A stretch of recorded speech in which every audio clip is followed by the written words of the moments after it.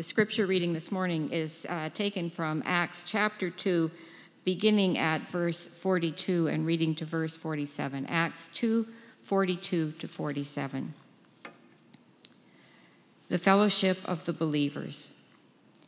They devoted themselves to the apostles' teaching and to the fellowship, to the breaking of bread and to prayer. Everyone was filled with awe, and many wonders and miraculous signs were done by the apostles. All the believers were together and had everything in common. Selling their possessions and goods, they gave to anyone as he had need. Every day they continued to meet together in the temple courts. They broke bread in their homes and ate together with glad and sincere hearts, praising God and enjoying the favor of all the people. And the Lord added to their number daily those who were being saved. This is the word of the Lord. Thanks be to God.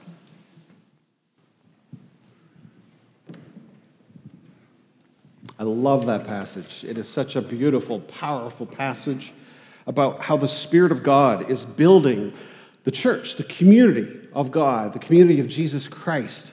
It is something that we read there is something fresh, something unheard of before is happening. It is biblical community is taking shape.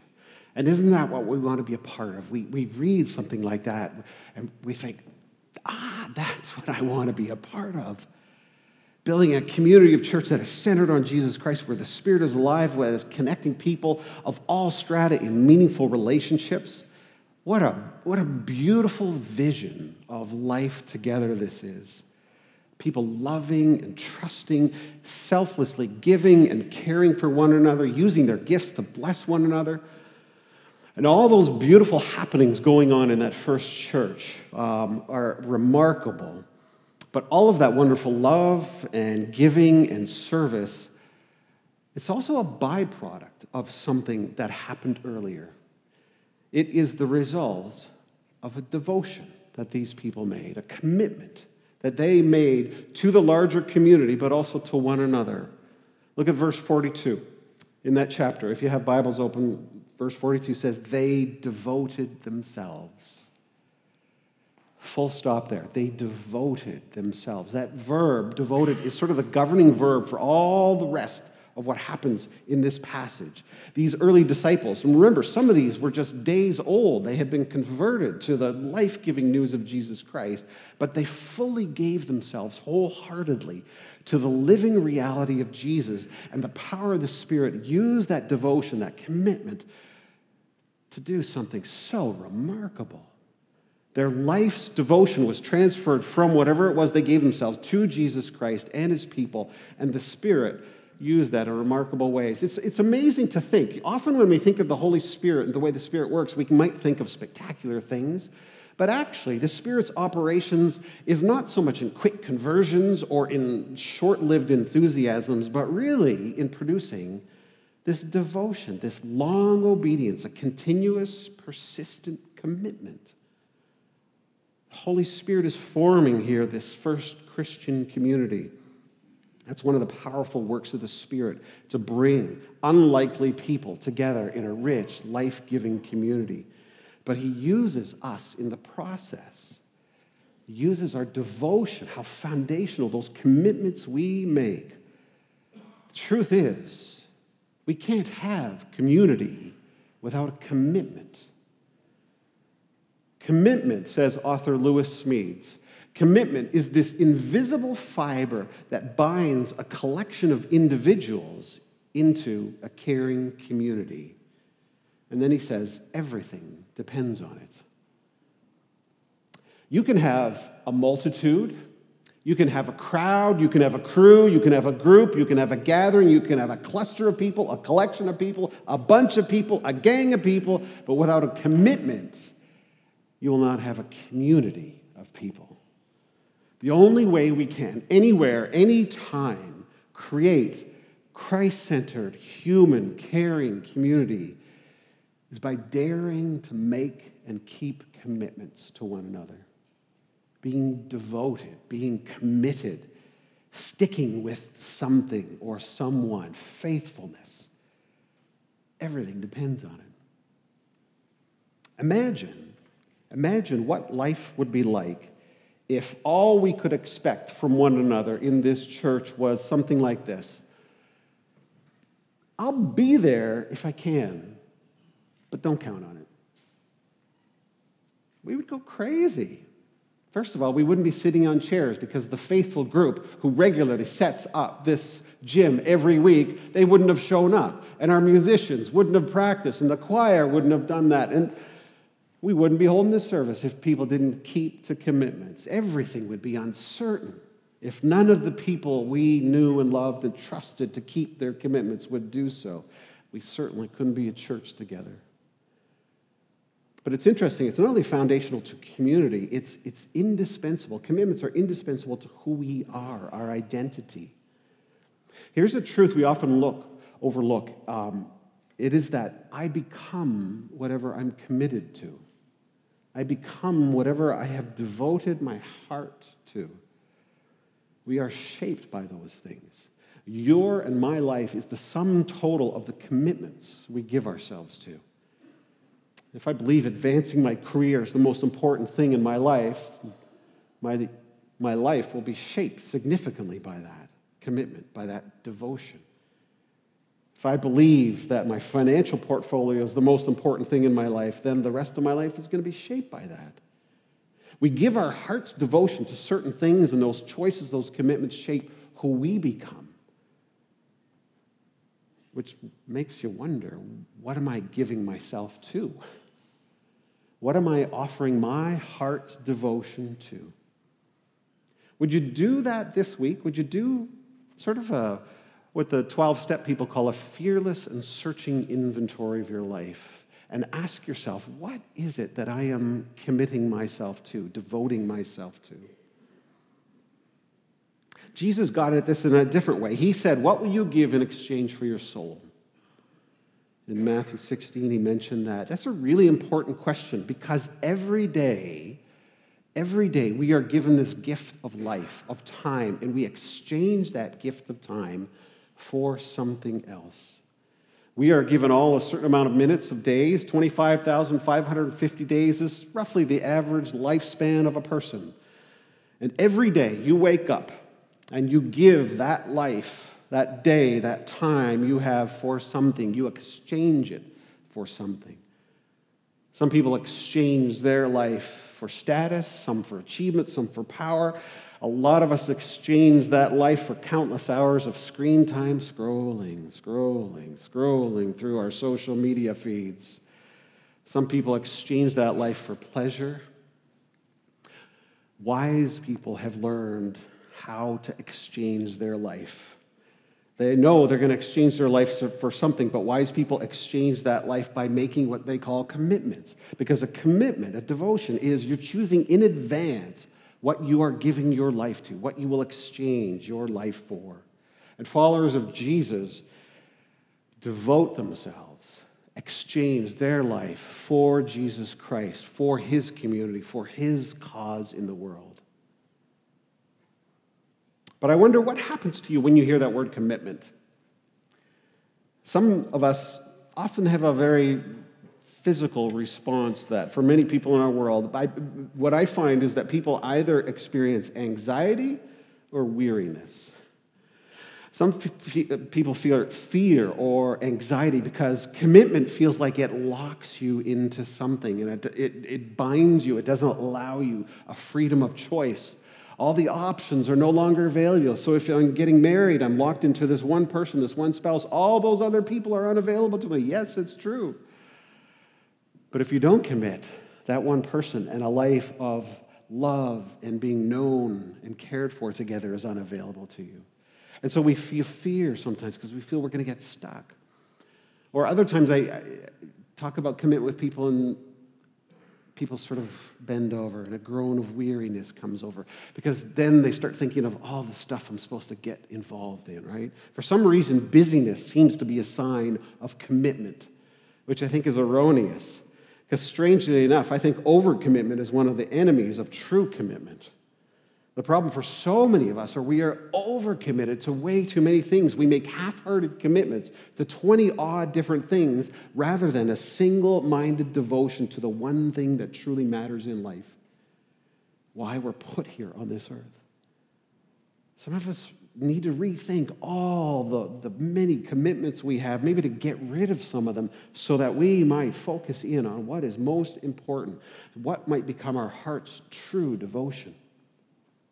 And when we give ourselves fully to those most important things, what is remarkable is that this full devotion is actually an energizing thing, not an anxiety-producing thing, not a groaning, wearisome thing, but something that energizes. Look at this passage here in Acts.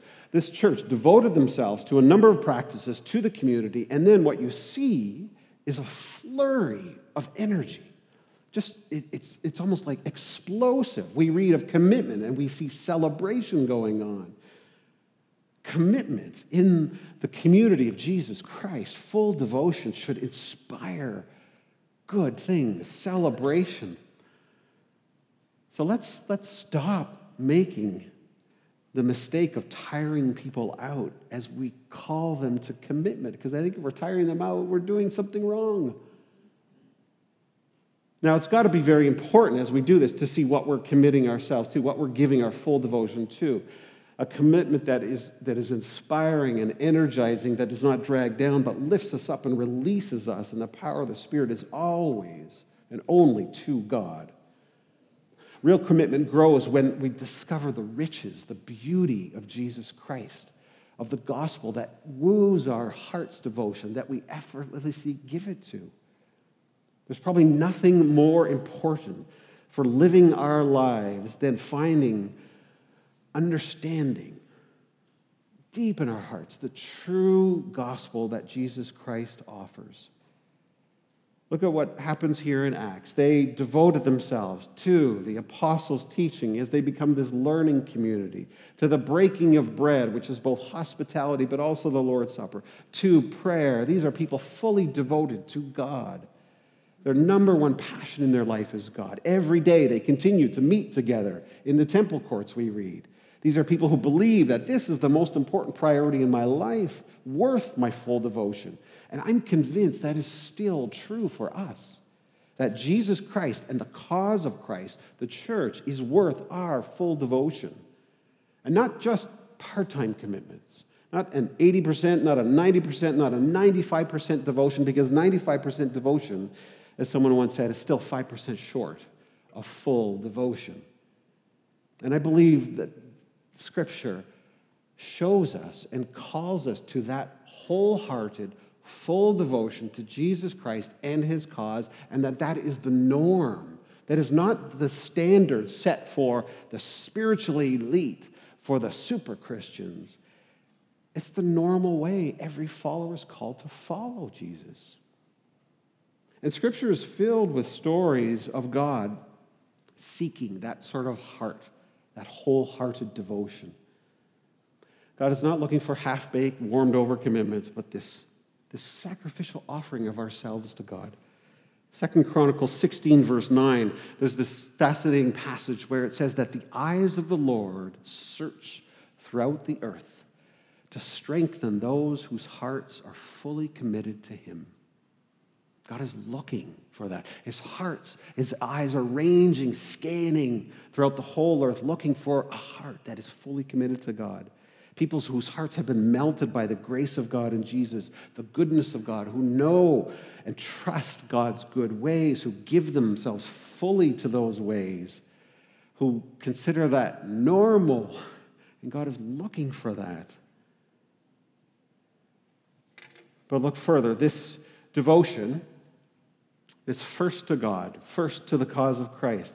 Biblical community is built on that devotion. Can we make that our first devotion, friends? But the next devotion, I guess not the next devotion, but the way that commitment gets expressed is in a commitment to the people of God that God gathers. There's almost a seamlessness to the commitment to God and the commitment to others. It says they devoted themselves to the fellowship. All the believers were together and had everything in common. You sense that beautiful community there? People who so committed to God, and whenever we call God our Father, we call all sorts of people brother and sister, and so we devote ourselves to that family of God as well. And that gets expressed in fascinating, creative ways. Verse 45 talks about how they sold their possessions and goods, and they gave to anyone as they had need. Now, these are not people holding back, right?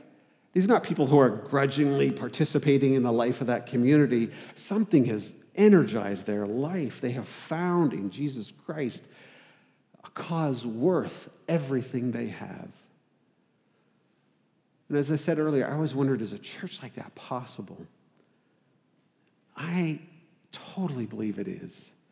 I believe we can experience it together. I believe that sort of church actually is the most powerful witness to the goodness of Jesus Christ in this world. Sure, compelling arguments are necessary. Good apologetics are fabulous. But the beautiful community of the church living out this devotion, that is a powerful witness in this world. And that's the type of life we want to see continue to be built and deepened and grown here at Knox Church. This church has been built on that type of devotion and commitment by all our faith predecessors that we're a part of, their devotion to Jesus, their commitment to one another. And as we've been saying, we want to get ready for more of that, to deepen that reality, where we are devoted to one another, where the life of Jesus spills out and brings good things to others. Because the church is not like a club, is it?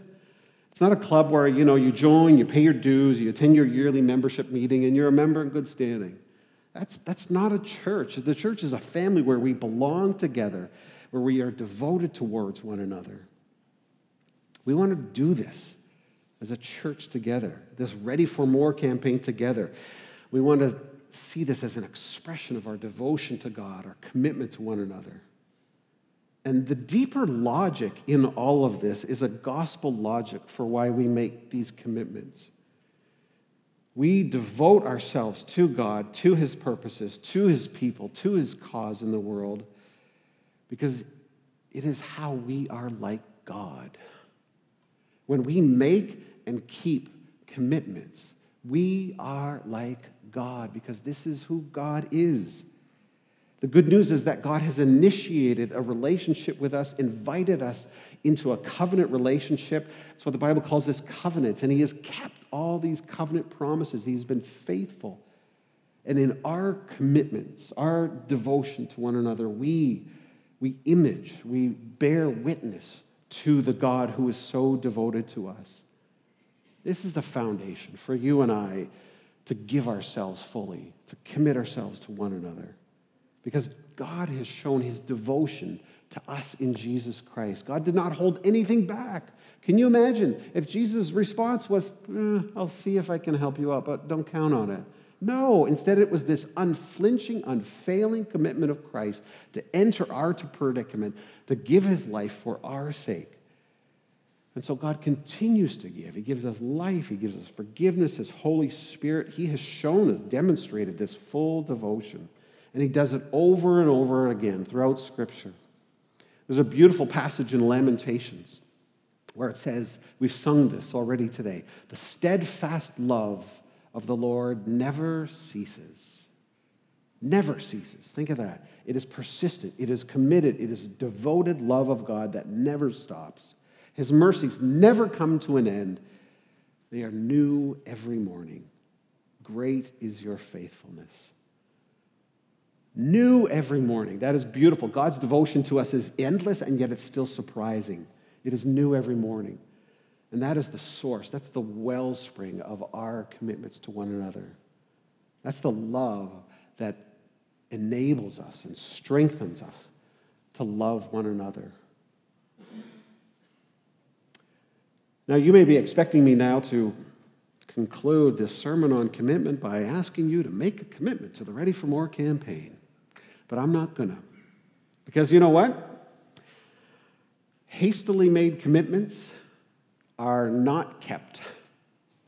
And we told you, we're not going to coerce, we're not going to manipulate, we're not going to emotionally apply the pressure at all, and we're keeping to that promise. Instead, what I want you to do over the next 3 weeks is I want you to thoughtfully, patiently, Evaluate your commitments, your heart's devotion, and ask yourself, God, where do my heart's devotions indicate my heart is? What am I committed to?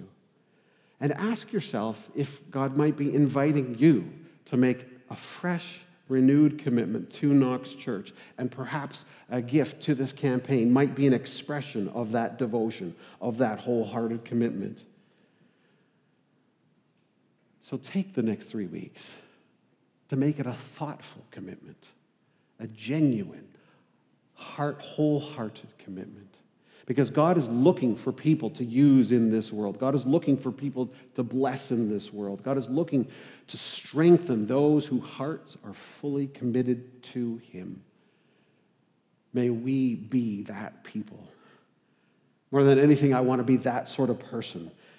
I want to have that sort of full commitment to Jesus Christ, and I challenge you to make that your goal too. It doesn't take great people to do great things. It takes deeply devoted people, and God takes that and does remarkable things for His kingdom. Let's pray.